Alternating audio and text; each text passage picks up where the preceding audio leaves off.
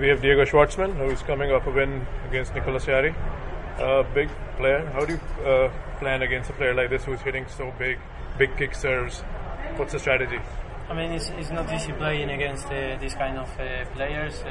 It's never easy play against one guy. He's trying to be aggressive every point, trying to be on the net every point, doing short points. And I was trying to play solid, to put many balls on the court and try to do the points as long as I can. And I think that was the key today. But things changed in the second set. It was much easier than the first set. What changed, you think? I think I serve a little bit better. I won many more points with my serve, and that was the difference. And I took the chances. In the first set, I had many red points. In the start of the set, to be in two breaks, like 3-0, 4-1, and I didn't do, and it was tough the first set, and I think the 6-3 was not real in the papers. But then I played much better in the second set. Talk about the serve. I know your return is one of the best in the game. You're number 16 in the ranking. So you think you have to improve your serve to go to top 10 and higher?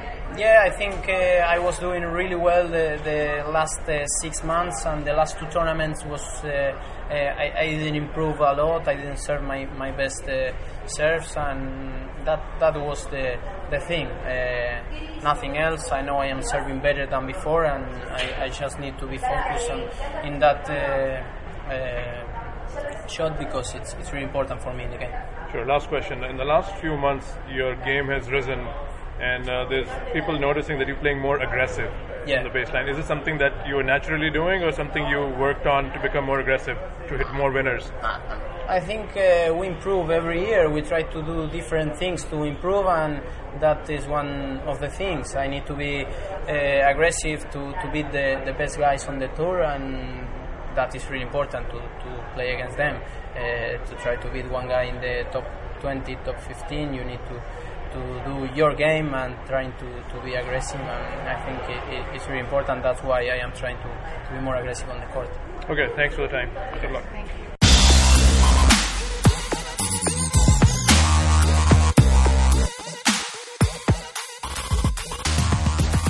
Good win today, building momentum from Indian Wells. Good serving day as well.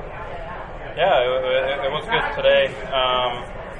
Played pretty aggressive, dictated the whole time. I was able to serve there when I needed to, even though I let myself get in a little bit of trouble. But overall, I got to be happy to move on and have a chance to play again on Sunday. How tough it is to be the perennial, player who's associated with injuries. Do you train differently, or is just? You try to train differently, try different things, but at the end of the day, you also don't lose sight what got you to a certain level. You can't go and do everything completely differently, because that's a part of the reason you were where you were. So I guess you approach it a different way, but small, minor changes that you can make here and there, but you try not to complicate it too much, and you try to just keep pushing forward and hopefully believe that the injuries are behind you. Bjorkman was in Delray, and then Ivanisevic. Has a decision been made? No, every discussion will happen after this tournament. All right, last one more in coaching. Most coaches have spent maybe a year with you. Is it like intentional? You like the change, or is it just sometime how things pan out? Well, no. Well, the only coach that ever spent a year with me only was Carlos. Other than that, it was sort of trial basis here and there, and also the year after that, I didn't really play in 2017. So it's not necessarily that way. I was with Ivan for 3.5 years. I was with Ricardo for almost to the end of last year. So I don't think that's necessarily an accurate description. Thank you. Thank you.